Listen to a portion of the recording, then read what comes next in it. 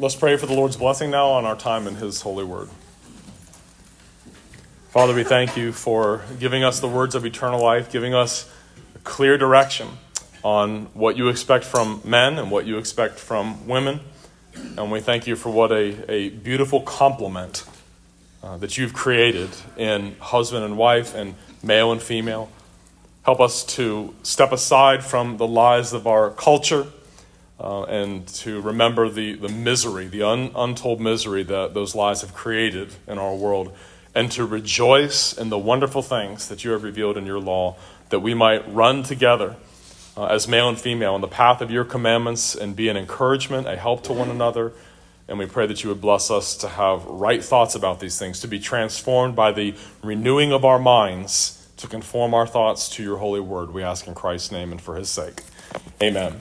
Please take your Bibles and turn to Titus chapter 2. We have 4 scripture readings, and we're going to read them in reverse order because we're going to start with the last one so you don't have to turn back to it. So let's look at Titus. So 1st and 2nd Timothy and Titus is a real short book there, just 3 chapters. Titus chapter 2, verses 3 through 5 is our first scripture reading. Titus chapter 2, verses 3 through 5. This is God's word. Older women likewise are to be reverent in their behavior, not malicious gossips, nor enslaved to much wine, teaching what is good, so that they may encourage the young women to love their husbands, to love their children, to be sensible, pure, workers at home, kind, being subject to their own husbands, so that the word of God will not be dishonored. And then Ephesians chapter 5, to the left there just a little bit. Galatians, Ephesians there, right before Philippians. Ephesians chapter 5, verses 22 to 24. Ephesians 5, 22 to 24. Ephesians 5, 22 to 24. This is God's word. Wives, be subject to your own husbands as to the Lord. For the husband is the head of the wife, as Christ also is the head of the church. For he himself being the Savior of the body. But as the church is subject to Christ, so also the wives ought to be to their own husbands in everything. And then 1 Timothy chapter 2, verse 9, to the right there just a little bit. 1 Timothy chapter 2, verse 9. Just that one verse. 1 Timothy 2, verse 9. This is God's word. Likewise, I want women to adorn themselves with proper clothing, modestly and discreetly, not with braided hair and gold or pearls or costly garments. And then 1 Peter chapter 3, verses 3 through 4 is our final scripture reading to the right there just a little bit after the book of Hebrews. 1 Peter 3, verses 3 and 4. And that's where we'll start our exposition this morning and work our way backwards through those passages. 1 Peter 3, verses 3 and 4. This is God's word. Your adornment must not be merely external, braiding the hair and wearing gold jewelry or putting on dresses, but let it be the hidden person of the heart with the imperishable quality of a gentle and quiet spirit, which is precious in the sight of God. May God bless the reading of his holy word.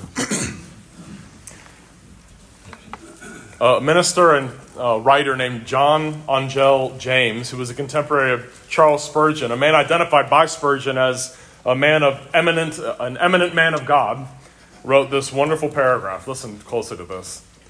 Woman was the finishing grace of the creation. Woman was the completeness of man's bliss and paradise. Woman was the cause of sin and death to our world. The world was redeemed by the seed of the woman. Woman is the mother of the human race. She is either our companion, counselor, and comforter in the pilgrimage of life, or she is our tempter, our scourge and destroyer.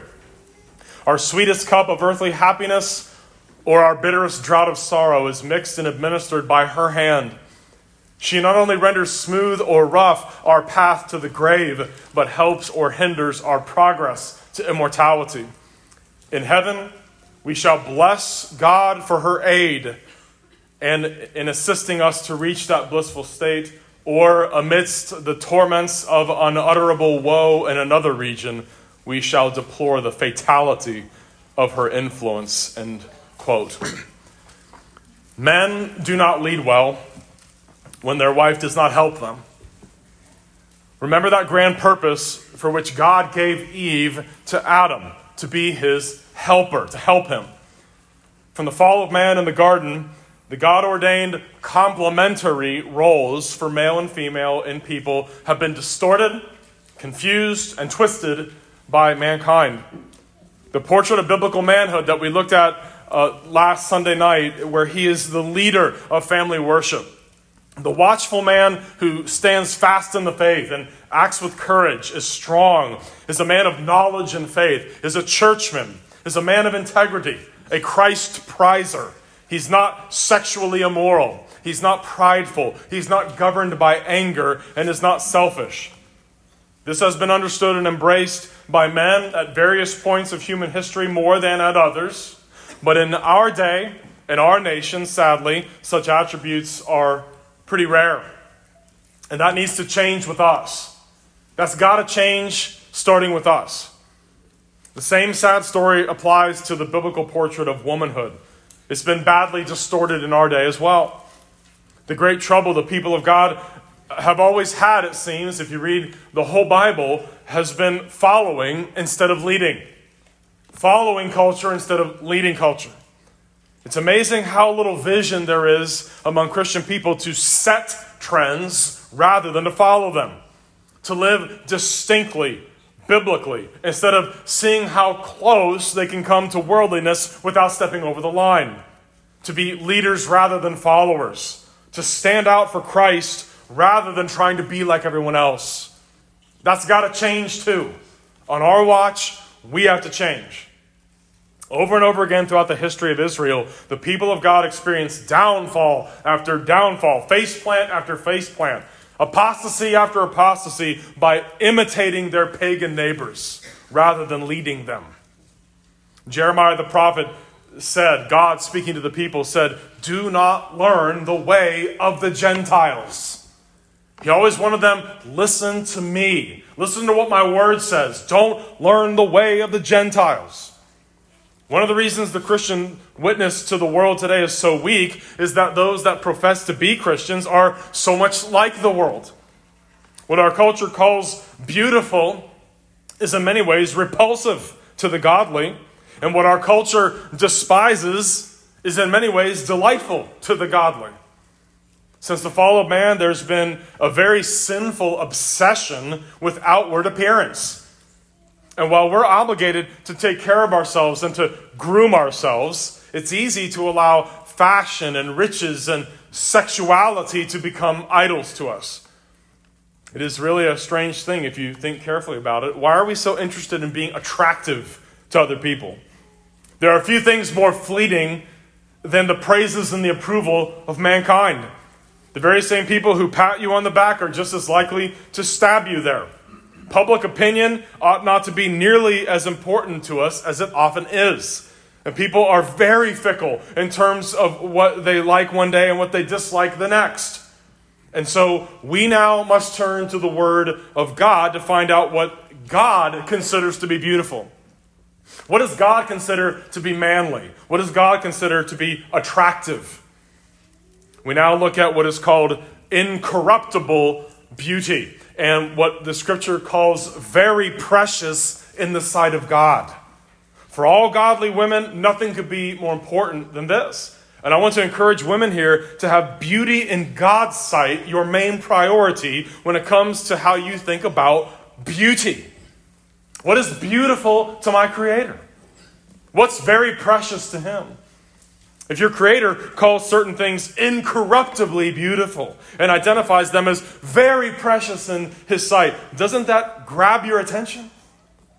There's nothing more beautiful than true godliness. There's nothing more lovely than women who exhibit the attributes that are spelled out in the text of Scripture, which are this morning's passages. And so I've divided them into 3 headings there in your bulletin. There's a little outline there. The first heading is true biblical beauty. 1 Peter 3, verses 3 and 4. I hope you're still there in your Bible. 1 Peter 3, verses 3 and 4. Here speaking to wives, Our God says this in verse 3, your adornment must not be merely external, braiding the hair and wearing gold jewelry and putting on dresses. Okay, stop there. Everyone, men and women, we all want to look decent. We all want to look good. The Word of God specifically tells women here, however, not to allow their beauty to be merely outward. And the application is clear. This can be a real temptation to women, and it can be for men as well. To be so concerned about your outward appearance that the cultivation of true inward beauty is neglected. One commentator said this, quote, Peter provides 3 examples of outward adornment: hair, jewelry, and clothes. He's not saying that women should neglect their outward appearance. He does not intend that they should have unkempt hair or wear no ornaments or dress in shabby clothes. Okay, so we can dismiss that right away. Like Isaiah in the Old Testament period said in Isaiah 3, Peter objects to the excesses of makeup and dress that were common among the wealthy ladies in the church and society of his day. The elaboration in hairstyles, makeup, dress, and personal jewelry in the 1st and 2nd centuries is eloquently attested by the literature and art of the time period. If we paraphrase Peter's words to capture the intent of the Greek, we hear him saying, quote, I object to the work of elaborately braiding your hair, the ostentatious or pretentious wearing of gold ornaments, and the undue effort of dressing yourself in expensive clothes. Peter does not address slave women who lack the means to wear expensive garments and gold jewelry. On the contrary, he admonishes the wealthy ladies in the Christian community not to stress outward appearance, but to develop the inner beauty of a gentle spirit. End quote. God's word is here saying, don't let your adornment be merely outward. Yes, we should care about our appearance, but don't let it be merely outward. Let it be inward. Inward and outward. We tend to neglect the unseen, don't we? We tend to value the visible more than the invisible, but we know from Scripture God values the invisible more. He's the one who can see the heart. And that's where he sees what is true beauty in his eyes. See verse 4? Let it be the hidden person of the heart. Okay, stop there. All of us have a hidden person of the heart. All of us do. And the Word of God is saying, that's what I look at. That's what God looks at for true beauty. Let it be the hidden person of the heart. See the rest of verse 4? With the imperishable quality, the incorruptible beauty of a gentle and quiet spirit, which is precious in the sight of God. A gentle, quiet spirit. Now, there are ornaments and attire that excel outward ornaments and attire in their beauty.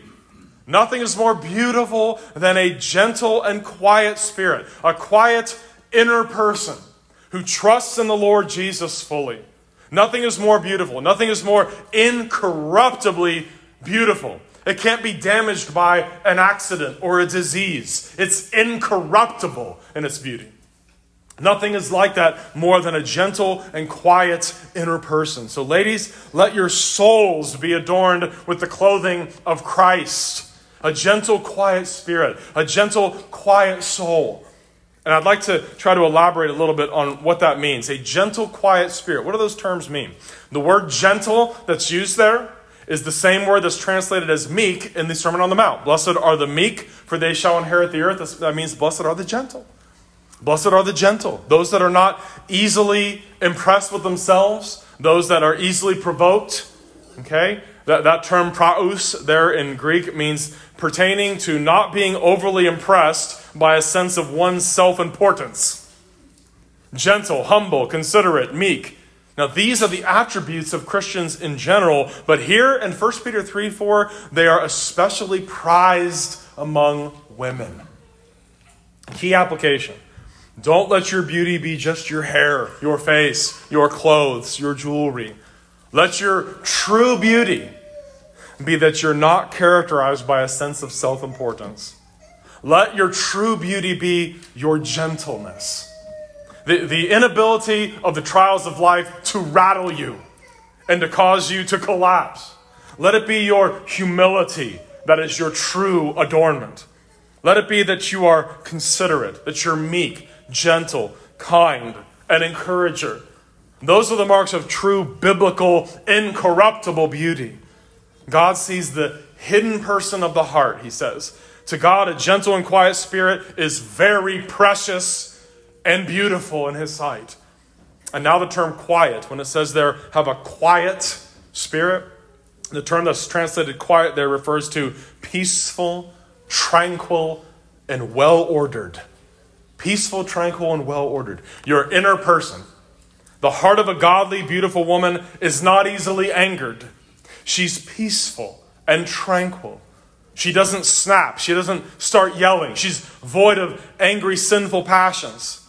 There is a Holy Spirit woven blanket of divinely given tranquility wrapped around her heart at all times, especially when the bottom falls out of something in life. When there's a huge trial that would rattle most people, it doesn't rattle her. She's not rattled. She stands in a place of gentleness and has a well-ordered inner life. God has this. God decreed this. God's in control of this. I will rest in that place. It's characterized by joy in her salvation and her heavenly home and one day being able to be with her Lord. That's always what's in mind there. That is the shield behind which her inner person always stands. I'm a child of God. I'm a daughter of God. God loves me. That love cannot be broken by this trial. That love cannot be broken by this circumstance. She has a joyful submission about her toward her husband and a deep love for him and for her family. Strength and honor are her clothing, and she doesn't worry about the future. Remember that passage in Proverbs 31? She rejoices in the days to come, which of course means she's post-mill in her eschatology, right? She rejoices at the future. She's not a pessimist. She doesn't think, oh, woe is us, everything's falling apart. It's, I can't wait for the grand revival. I can't wait for God's Spirit to move and to cover the earth as the waters cover the sea with the knowledge of him and the gospel. You know, one of the hymns I had my precious wife make a hard copy of on cardstock years ago, we taught it to the kids, is A Christian Home, and that's one of the hymns in our hymnal. The second verse, I just love it. Oh, give us homes with godly fathers, mothers, who always place their hope and trust in him, whose tender patience turmoil never bothers, whose calm and courage trouble cannot dim. A home where each finds joy in serving others, and love still shines, though days be dark and grim. A godly woman is not easily bothered by turmoil. Does she feel pain? You bet she does. Does she weep? Oh, yes, she does. But she's not destroyed by the trials. She doesn't live in denial of the reality of turmoil or in denial of the pain inflicted upon us by our loving God who gives and takes away, who grants requests and sometimes denies them to us. And those things hurt. But turmoil does not send her spiraling down. She always has hope. She has that inner tranquility, that calm assurance that my God loves me regardless. And she's gentle, she's tranquil, she's undisturbed. And so, ladies, that's the ideal. I know that sounds unattainable, doesn't it? But that's within the grasp of those that know Christ. Because her trust rests on the finished work of her Lord, and she trusts his good plan for her, even when that plan involves her tears. Remember that line, whose tender patience turmoil never bothers, whose calm and courage trouble cannot dim. Will women feel the sting of loss, great heartache, have spiritual lows? Of course they will. We all do. I do. But in her heart, she trusts in the goodness of Christ, the one who bled and died for her soul. She trusts him. Therefore, she has a gentle and meek, quiet, tranquil, peaceful soul. You want to know, ladies, the culture around you, okay, the advertisements, the TV shows, the sitcoms, the movies, are not going to tell you that having a quiet, tranquil, peaceful soul that trusts in Christ is what beauty is. But God is telling you that it is. That's what he thinks is beautiful. It's incorruptibly beautiful, and it's very precious in his sight. Now turn over to 1 Timothy 2:9. Great verse. Very important verse, especially for our time. 1 Timothy chapter 2, verse 9. 1 Timothy 2, verse 9. 1 Timothy 2:9, here the Holy Spirit says to his church, likewise, I want women to adorn themselves with proper clothing. Some of your translations say modest apparel. Modestly and discreetly, not with braided hair and gold or pearls or costly garments. Now, stop right there. The text there is a reiteration of a lot of what's in 1 Peter 3 and 4, but there's one difference there. There's one thing he adds that's not in the 1 Peter 3 passage, and it's proper clothing. And some render that as modest apparel. And as I've mentioned to you all last time we were together, when the gospel is unknown and cultures are largely unregenerate, they tend to be very decadent and immoral and immodest sexually. So much of the pockets of Christians that are in America still, we're surrounded by so much immorality and so much immodesty and so much depravity that many Christians really struggle to remain sexually pure. And hence we have the adultery crisis. The seventh commandment is a commandment we've got to really look carefully at and work to keep, to make sure that we are chaste. Okay, the adultery crisis is everywhere, not just infidelity in marriage, but sexual immorality in all of its forms. But when the gospel begins to grab a hold of cultures and begins to make inroads there, people will begin to put clothes back on. And that's a good thing. The undressing of America is part of our cultural apostasy. The immodesty is part of that apostasy.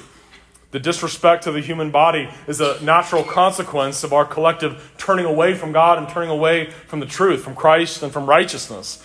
And that term proper, when it says proper or modest apparel, that means literally, the Greek term means being appropriate for winning approval, appropriate. And while this passage is not overly specific as far as the appropriate lengths of clothing and things like that, for some reason, the Holy Spirit expects us to understand what it means, right? Just like drunkenness. When the Bible forbids drunkenness, when people want to know what is the precise blood alcohol level that you cross the line in drunkenness, my response is, you shouldn't drink at all then. Okay? We don't want to dance the line as far as we can go. The Holy Spirit expects us to know what modesty means here. But as a general rule, I want to encourage women, err on the side of caution. Err on the side of covering more as opposed to less. We'll just leave it at that. I once heard a Christian woman, who's very dear to me, speak to this issue with great insight. She said, if people see someone wearing a police uniform, they tend to assume that person's what? A policeman. If you see someone wearing a nurse's gown, we tend to assume that they're a nurse. If people see women dressed the way that bad and immoral women dress, they tend to assume that woman is what? Bad and immoral.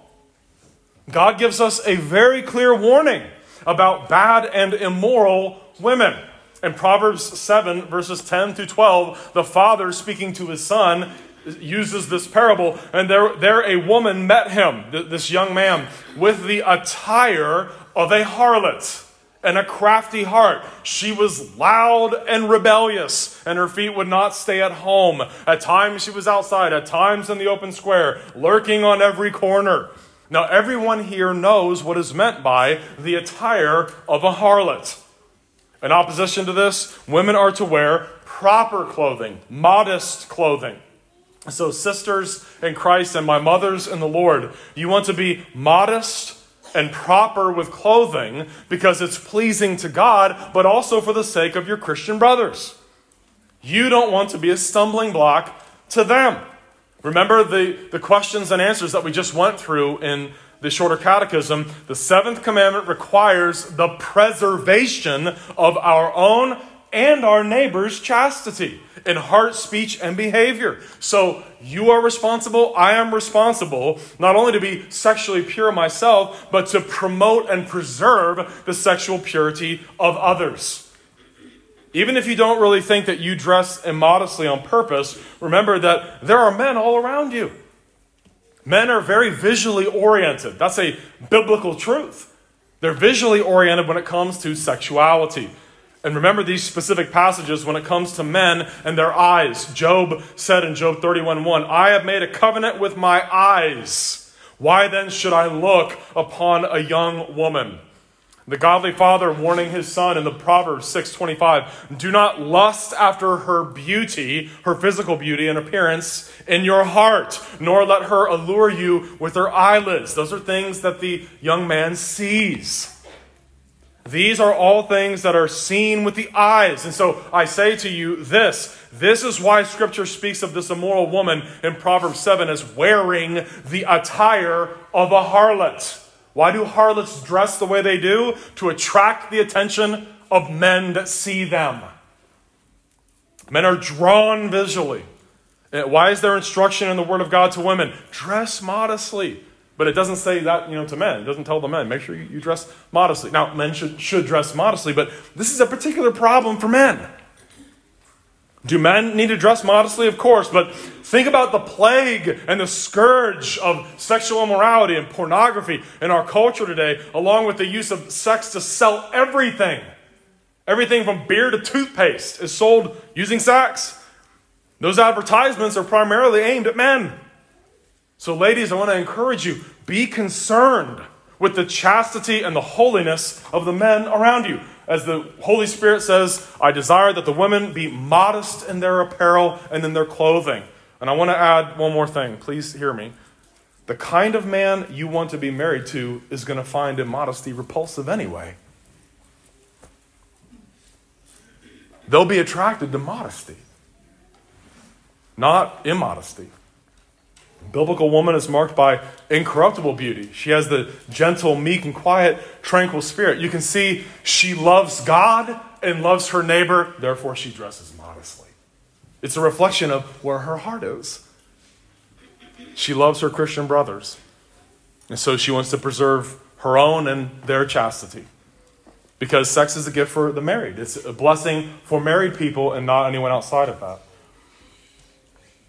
Okay, point number 2, trustful and submissive. Let's look at Ephesians 5, 22 to 24. Small block of text here, but again, I'll tell you, I've been through this passage with many of the young people that are married here. Every time I walk through this passage, it gets me again. There are so many important, ordained, God-breathed truths here we need to remember. Look at Ephesians 5, 22 through 24. Wives, be subject to your own husbands as to the Lord. For the husband is the head of the wife, as Christ also is the head of the church, he himself being the Savior of the body. But as the church is subject to Christ, so also the wives ought to be to their own husbands in everything. When it comes to marriage, women were not designed to lead, but to follow.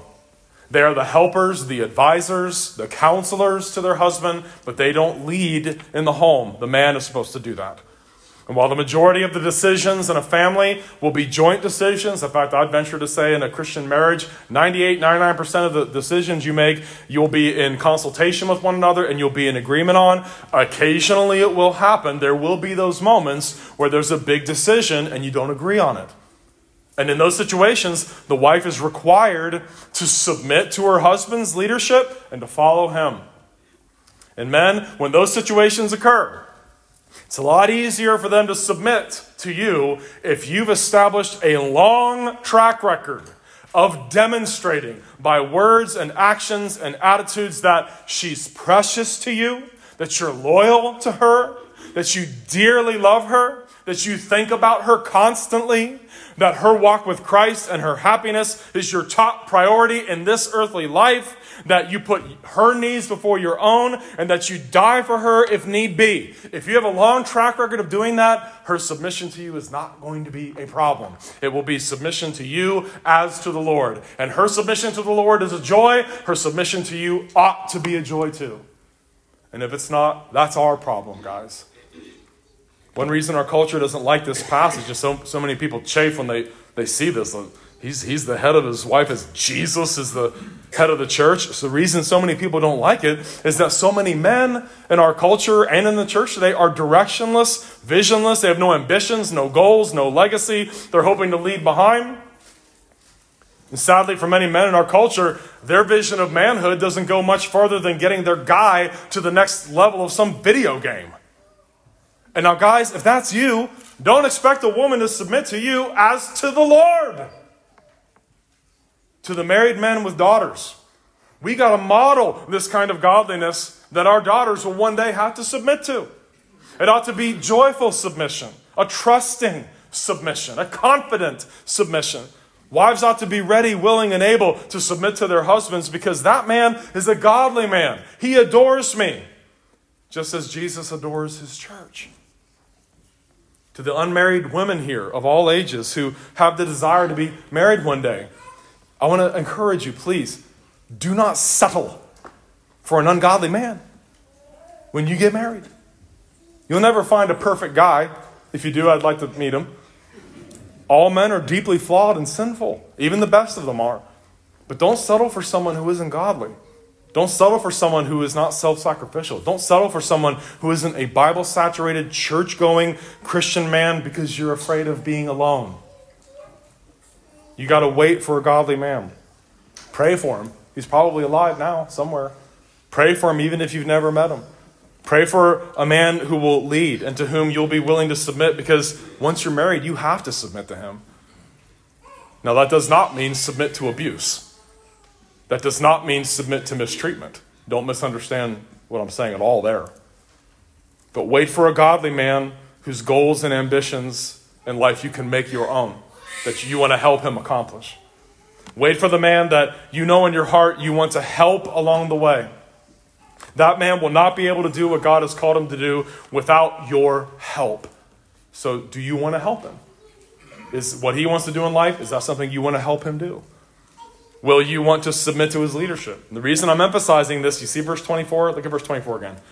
But as the church is subject to Christ, so also the wives ought to be to their own husbands in everything, it says. Now, folks, I didn't write that. That's the Holy Spirit of God's direction there for us. See if you can hear a consistent theme in the Proverbs. Proverbs 21:9. Better to dwell in the corner of a housetop than in a house shared with a contentious woman. Proverbs 25:24. It's better to dwell in the corner of a housetop than in a house shared with a contentious woman. Proverbs 27:15. A continual dripping on a very rainy day and a contentious woman are alike. And there's more. There's ones that speak of better to dwell in the wilderness than in a house shared with a contentious woman. Anyone here ever watch Man vs. Wild with Bear Grylls? My sons used to say, he must have a really contentious wife. He lives his whole life in the wilderness. Said, well, he makes millions of dollars doing that, so that's not why. Years ago, I worked as a surveyor's assistant, and we would do location surveys for a mortgage loan. Every time a mortgage is taken out on a house, you have to do a location survey to make sure the house isn't like pouring over the boundary markers into other people's property. One time in particular, I was there with another young guy who was also single, and he was leading our crew, and he knocked. We always had to let people know we were there so they didn't stick their dogs on us or come out with guns or anything. So he knocked on the door. We're just here to do a location survey for the bank. And usually people are like, yeah, we've done this before. One time in particular, there was this old guy that came to the door, and his wife was standing behind her, absolutely chewing him up one side and down the other. She was yelling at him, yelling at us to get off her property. You're just trying to soak us for more money. And he just kept saying, it's okay, dear. Yes, dear. It's okay, dear. Yes, dear. It's okay, dear. And then when the door shut, my friend on the crew turned and looked at me and said, man, I ain't never getting married. So, ladies, if you do marry, you're going to make or break that guy. You're going to make or break that guy. Your life will be captured somewhere in one of these passages. Proverbs 12:4. An excellent wife is the crown of her husband, but she who causes shame is like rottenness in his bones. Proverbs 14, verse 1. The wise woman builds her house, but the foolish pulls it down with her hands. You'll either build your house and be the crown of your husband, or you'll pull down the house with your hands and be rottenness in his bones. And this is why a virtuous and godly wife is prized so highly in Scripture. Proverbs 31:10 says her worth is far above rubies. There's nothing in the world that compares to how valuable a godly woman really is. And so, men, if you're married to one or you found one, make sure you praise her. And make sure you praise God in front of her, for her. And guys, I also want to tell you, you got to learn to listen to that godly woman. You got to listen to that godly woman that you're married to, and you got to listen to godly women in general in the church. You need their knowledge, their insight, their wisdom to be a good leader. When men are called upon to lead, it's not a dictatorship where we just stand and dictate. You got to learn to listen. God gave special insight to the women in your life, and you're a fool if you don't listen and you don't seek out their counsel. So many times I've tried to solve issues and problems without consulting the woman that knows me better than anyone ever has. And she'll solve it in 2 minutes, and I've been thinking about it for 2 weeks. If I just ask, she's got insight, wisdom, knowledge. You got to listen to her. That's what she's there for. God gave you a helper. Let her help you. And ladies, I would encourage you, build up the men in your life. They live in a culture that hates manhood, that hates when men try to be strong and lead well. Encourage them to do that. Encourage them to take initiative. Encourage them to lead. Build them up with words when they lead and when they love well. That way, when they need correction, as they often will, you've already demonstrated that you have a clear love for them. And you've tried to encourage the good that they are doing. So listen to that one more time. Ephesians 5:22. Wives, be subject to your own husbands as to the Lord, for the husband is the head of the wife, as also Christ is head of the church, he himself being the Savior of the body. But as the church is subject to Christ, so also the wives ought to be to their own husbands in everything. Godly women are trustful and submissive. And part of what brings this about is the men they know are trustworthy and godly. Those men, don't let them down. Okay, thirdly, a godly mentor to younger women. Here's another thing. We've got to recover this. Titus 2, 3 through 5. Please turn there. Titus 2, 3 through 5. Titus 2, 3 through 5. Very important Holy Spirit inspired revelation here. Look at verse 3 there. Titus 2 and verse 3. Titus 2, verse 3. Older women likewise are to be reverent in their behavior, not malicious gossips, nor enslaved to much wine, teaching what is good. Okay, stop there. One of the great losses of our age-segregated world today is the older-younger paradigm of discipleship that is so plainly taught here in Scripture. While people tend to flock to their peers because they tend to have more in common with them, what is lost if they only contact we have is with people our own age, we lose, here, you all hearing me? Here's what we lose. We lose the transfer of wisdom gained from life experience. We've trained several generations of people in this country to gravitate not toward older, wiser people, but only to their peers. And I want to tell you, there's no substitute for life experience and the wisdom it brings. Yes, people who have no idea what Snapchat, TikTok, or Twitter even are, they actually know things you don't. And they know things that ChatGPT will get wrong. If you don't know what that is, don't worry about it. Life experience, including life without phones and the internet. I'm old enough to remember when there were no cell phones. I'm old enough to remember that. It actually wasn't such a bad world, you know? It wasn't. Life experience is one of the ways that God drives the nails of his word in, which then hold us firmly together as people. Life experience. There's no substitute for it. It's one thing to know in principle, all things work together for good, to those who love God, to those who are called according to his purpose. I heard that verse quoted constantly, but I haven't really learned what it means until I got older, till I had to believe it. It's another thing to experience suffering and hardship and loss, which forces you to live upon God in your distresses. So younger godly women must look to the older women in your church. Older women, you've got to be reverent in behavior, it says. That means religious, suitable to what is sacred. In fact, Young's literal translation translates that as, in deportment as doth become sacred persons. So reverent in behavior, you are a godly person. You bring the air of heaven with you when you have conversations with people. The second thing there, you see it? Not malicious gossips. You know what that word is in Greek? It's the word diabolus, translated as devil. So that kind of goes, be reverent in behavior and not devils. Don't be a slanderer. You know, that's really the way the term is being used there. Older women are not to spend their time talking about people, speaking lies about them. You know, some women and men, sadly, can't talk about people without chewing them up with their words.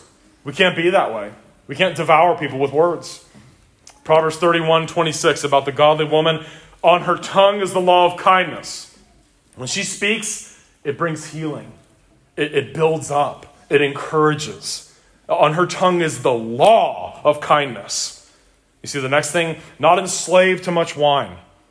Not enslaved to much wine. And that means not being in subjection to it, not being dependent on it. There's nothing wrong with consuming wine. Wine is a gift from God. But we are not to be enslaved to it. We're not to be dependent on it. Even if life is difficult, it gets painful, women and men are not to turn to wine or drugs for comfort. That's a clear teaching of God's word. See the next thing? Teachers of what is good. They are to teach what is good to the rising generation of young women. Now look at verse 4. So that's what she's supposed, the older women are supposed to have all those attributes. Verse 4, so that they may encourage the younger women to love their husbands, to love their children. Okay, so think about that. Can anyone think of why younger married women might need to be encouraged to love their husbands by the older women? Because we're not the easiest bunch to love all the time, are we? They've got to be admonished, encouraged.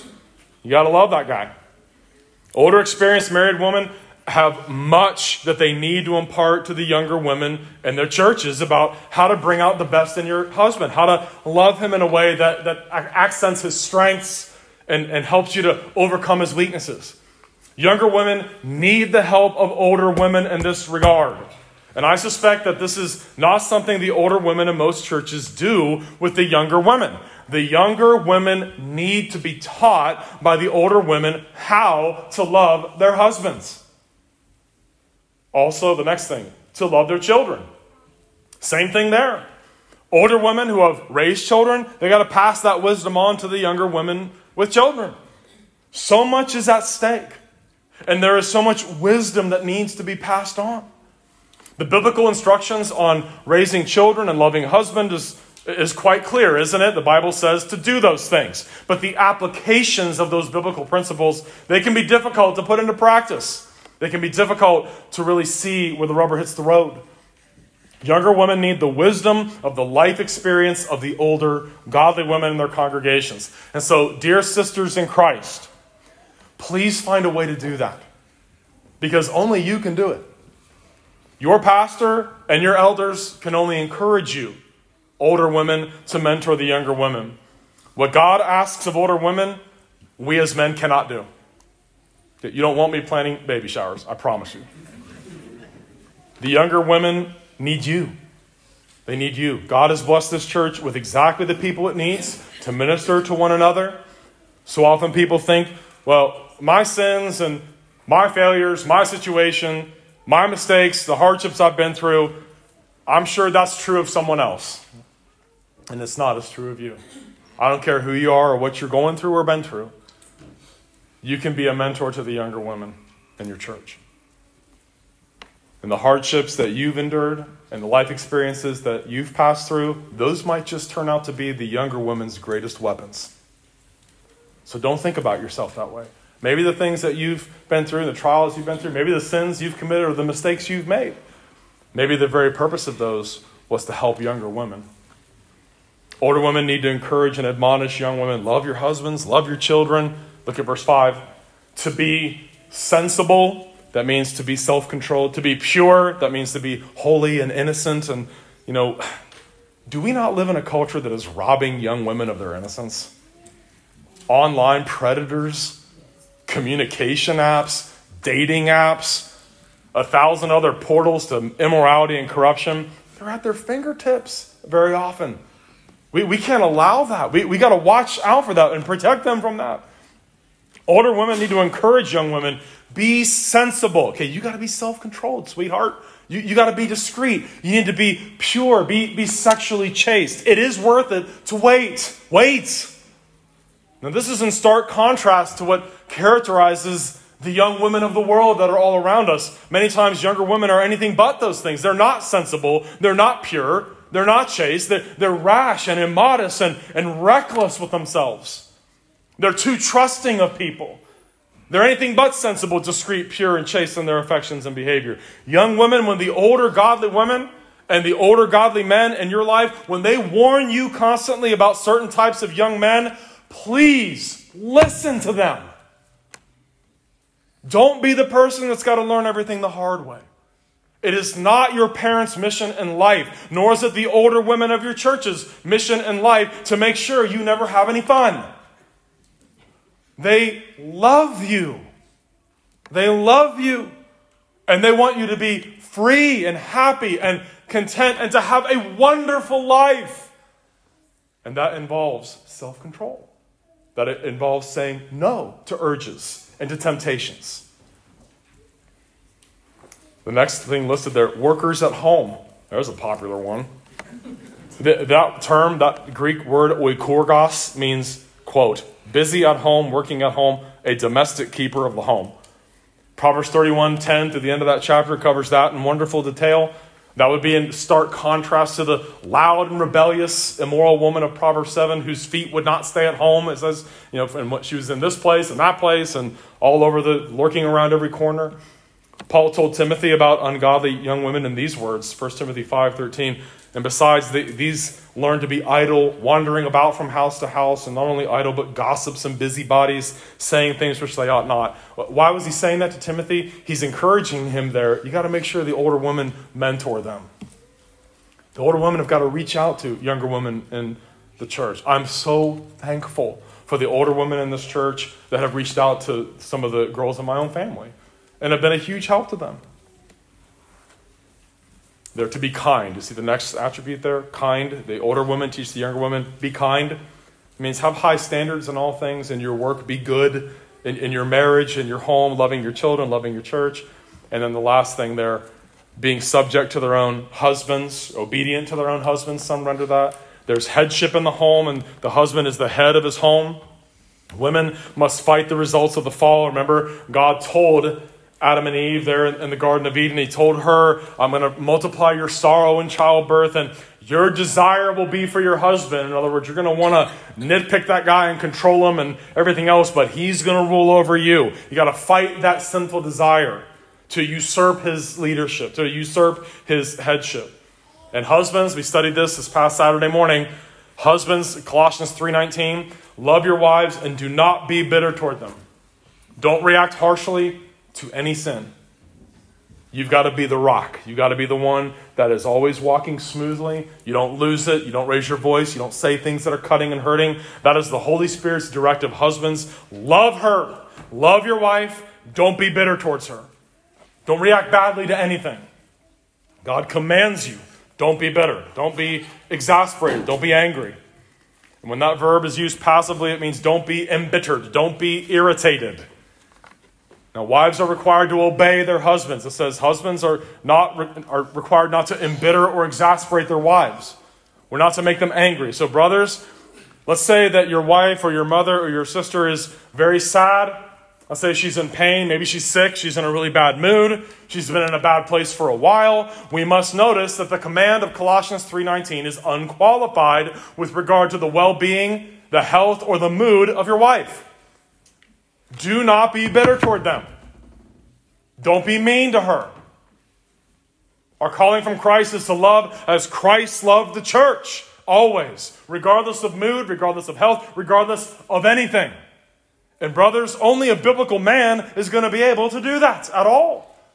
Women, the same scenario applies in reverse. Obedience to your husband and being all these other things, they're not optional and they're not conditional. They are divine commands. Okay, so does everyone see how much they need to be saved now? Now, you see why all this is important? Look at the last phrase of that verse, of verse 5. Why the older women have got to do this with the younger women? So the word of God is not dishonored. So that the word of God would not be blasphemed. What's the result when Christian women are not taught these things by the older women? God looks bad then. Because then we look just like everybody else. We look like the sinful world around us. The usages of that word dishonor, it means slandered, reviled, defamed. God's word is defamed when that doesn't happen. So, biblical womanhood. It's characterized by that which is beautiful and precious to God. Biblical women have gentle, quiet, meek, tranquil, peaceful souls. Their inner person is shielded from the turmoil. They still feel the pain. They weep. They have hard times, but they have a gentle, quiet spirit. They have self-respect given to them by God and a love for their Christian brethren. They adorn themselves modestly, properly. You can see their love for God in the way they dress. They take care of themselves, but they don't obsess about what they look like. They're trustful and submissive. The young women look up to, admire, and learn from older godly women. They learn from them to love their husbands, to love their children, to be discreet, chaste, homemakers, good, obedient to their husbands, so the word of God is not blasphemed. So let me summarize the whole thing now, the last 3 sermons. You shall not commit adultery. You shall not commit adultery. That's God's law. That's our Creator's law. This commandment requires us to be sexually pure in every way ourselves and to promote sexual purity in others. And if we're married, to have a single-minded devotion to the person we're married to when it comes to that issue. This is the 3rd sermon we've done on this commandment. The first was about marriage and sex as a blessing only for the married. It is only for married people. Sex is a privilege, not a right. It's only for married people, nobody else. Sex is supposed to be a blessing for married people, but sadly, because of the constant breaking of this commandment in our culture, it's often a source of shame, regret, heartache, difficulty, and it's something ministers don't like to preach on. It's not supposed to be that way. Be committed to praying that God would give you a hatred of sexual sin and a passion for sexual purity. Remember what the Holy Spirit said in Romans 12:1 and 2. Don't be conformed to this world, but be transformed by the renewing of your mind. To be sexually sanctified, we have to think biblically in our minds about sex, and we have to think biblically about marriage, and we got to think biblically about manhood and womanhood. Before marriage or after marriage, sex is to stay dormant. 3 times in the Song of Solomon, we are told 3 different places, do not stir up nor awaken love until it pleases. Why would God tell us that? Because he loves us. He wants this to be a blessing, not a scourge in your life. The Holy Spirit's presence in our hearts bears the fruit of self-control.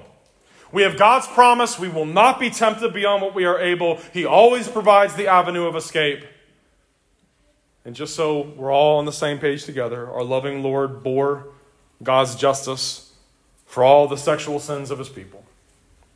Just like all their other sins. There is forgiveness. There is cleansing for this sin. I want to encourage you to never doubt that. Never doubt it.